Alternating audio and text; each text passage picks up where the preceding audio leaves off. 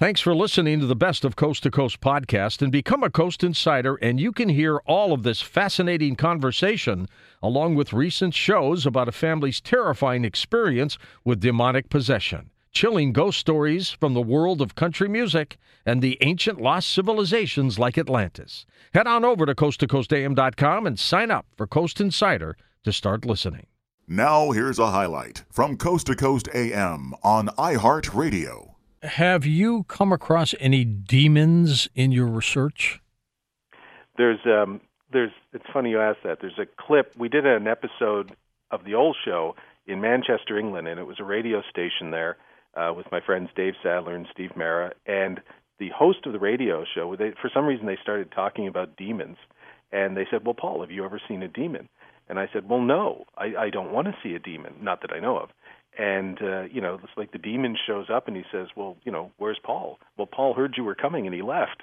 If ghosts I can handle, George, demons, not so much. No, I don't blame you. And yet, you can get hurt with those. Well, that's the thing. It's funny. I have a very good friend who's an Anglican minister, which is, I guess, the Canadian equivalent of an Episcopalian. I think that's the American equivalent of the Anglican Church. And he's, interested in exorcisms and stuff like that.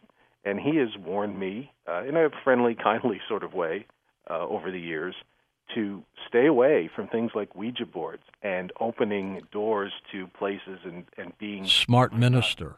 Yes. He's a very smart guy. He's got a master's degree in divinity or something like that. But, psychics, everybody I've talked to has said, stay away from stuff like that. So again, Paul is an idiot. What did Holly and I do? We whipped out the Ouija board during in the previous series, and I don't think we're going to do it again this time, because Holly and I used to joke when the last series ended. We only did 1 year of it, and we said we should go to Peru or Arizona or someplace and sit down with shamans and be cleansed, have a spiritual cleansing. Because what if after doing 13 episodes of this, some sort of dark energy has attached itself to you? I don't know if it has, but err on the side of caution. Maybe we should go see somebody. And the funny thing is, neither of us ever did. So we've continued. I can't speak for Holly, obviously, but I've continued to have, synchronistic experiences that started happening after that. Holly and I went to the Czech Republic when the series ended because we were shooting in England, and we thought, sure, let's just make a vacation out of it.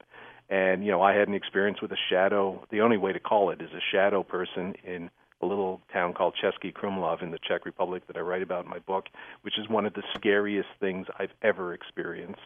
I honestly thought I was in real trouble. And, then you talk to people in the town, and they say, oh, yes, I remember going to a bar, and they had a drawing of what looked like a shadow person on the wall of the street outside the bar that I hadn't noticed before. So I said, that drawing, do you guys sort of have strange things in this town? And she said, yeah, I can't do a Czech accent, but I'll try. Yes, we do, the shadows. You sound Russian. Yeah, I know. My Czechs sound Russian. It's like 1968. Stick to your Stanton Friedman impressions. Yeah, sorry. But she said, yes, we do have these sort of beings and stories and stuff. And I said, great. I wish somebody had told me that when I got off the train, because I went for a walk by myself through the town last night, and I encountered one of these beings. And she said, well, I will buy you a drink. And I said, well, thank you very much. It's all worthwhile, isn't it? But, that's the kind of thing that when you open that door, it does seem to happen to you more and more. So, I'm sort of, it's really kind of got me jazzed to go back and see what happens this time. You wrote a book 5 years ago called The Other Side of Truth, and you were talking about various investigating experiences of things that we're talking about tonight. Did you ever come across anything that, outside of you getting, almost roped by a ghost, that really scared you? The shadow, we weren't even doing the show, it was over the show. The shadow man in the Český Krumlov, that was truly frightening. But there was, a number of sort of things. There was one episode we did in a small little farmhouse in Quinnan, Nova Scotia. It's like a speck on the map. Maybe 10 people live there. I don't know. And it was bad juju, as they say. Yes, my daughter says that a lot. There you go. Stuff. The people in the house were really, really scared. And it was in the basement of the house. It was all through the house. It was this little small farmhouse. So anyway, we had a psychic with us that night, and I'm not a big believer in psychics, but this kind of opened my mind to maybe psychics have something as well. So Holly and the psychic sat upstairs in the kitchen, and she was doing automatic writing, and the psychic was trying to channel and all this sort of stuff to find out, okay, what's going on. And I plopped myself down in the basement, which was haunted. And to get to the basement, you had to go outside. So you had to walk out and go down through a root cellar. Many of your rural listeners will know exactly what I'm talking about. So I'm sitting down there in the root cellar by myself. It's freezing cold. I have a camera trained on me, but there's nobody else there. It's just running automatically. And I can hear them, though, upstairs, because I can hear them through the floorboards. So there's this funny, if you watch the episode, there's this funny sequence where they're going, baby, there's a dead baby in the basement. And I'm going, the what now? Dead what in the basement? Yeah. And exactly. Holly says, well, what? And the psychic says, we should send somebody down there to investigate this. And I can hear Holly going, well, Paul's already down there. And the psychic goes, well, I'm going to tell the dead baby, Paul's down there. Make yourself known to him. And you see me on camera. I mean, I'm already a little freaked out because I've been down there for an hour. Of course. And I literally am talking to the camera going, no, don't send the baby down. Stop it. I don't want to meet the dead baby.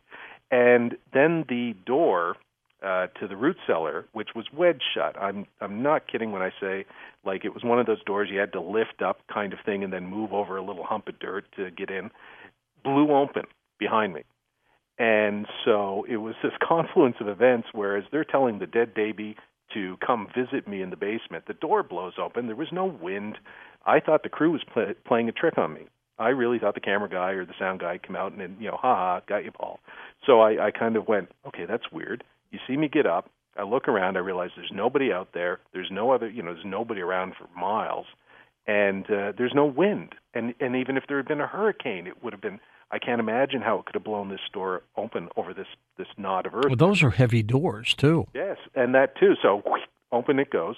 And that was it. You hear me sort of swearing in Battlestar Galactica E, so I'm the only ghost hunter who's ever used Battlestar Galactica language, like, well, that's just fracking hunky-dory, which is a combination. Or you could use Klingon. Who would know, right? Yeah, I did meet General Martok once at a paranormal conference, so I probably could have used Klingon too, but which would be better than my Czech impression, so there you go. But that was it. I wouldn't go back down in the basement. But you'll appreciate this, George, because you're a consummate professional. They were still filming in the kitchen. It was minus 10 degrees out. 40 minutes I stood outside because I didn't want to go inside. And that is cold.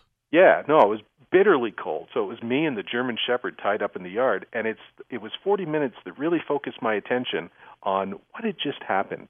And I realized, you know what, this is I'd already been strangled, and I kind of wrote that off. I said, this is where it got serious, because I heard them talking upstairs, and when they said do something, something happened.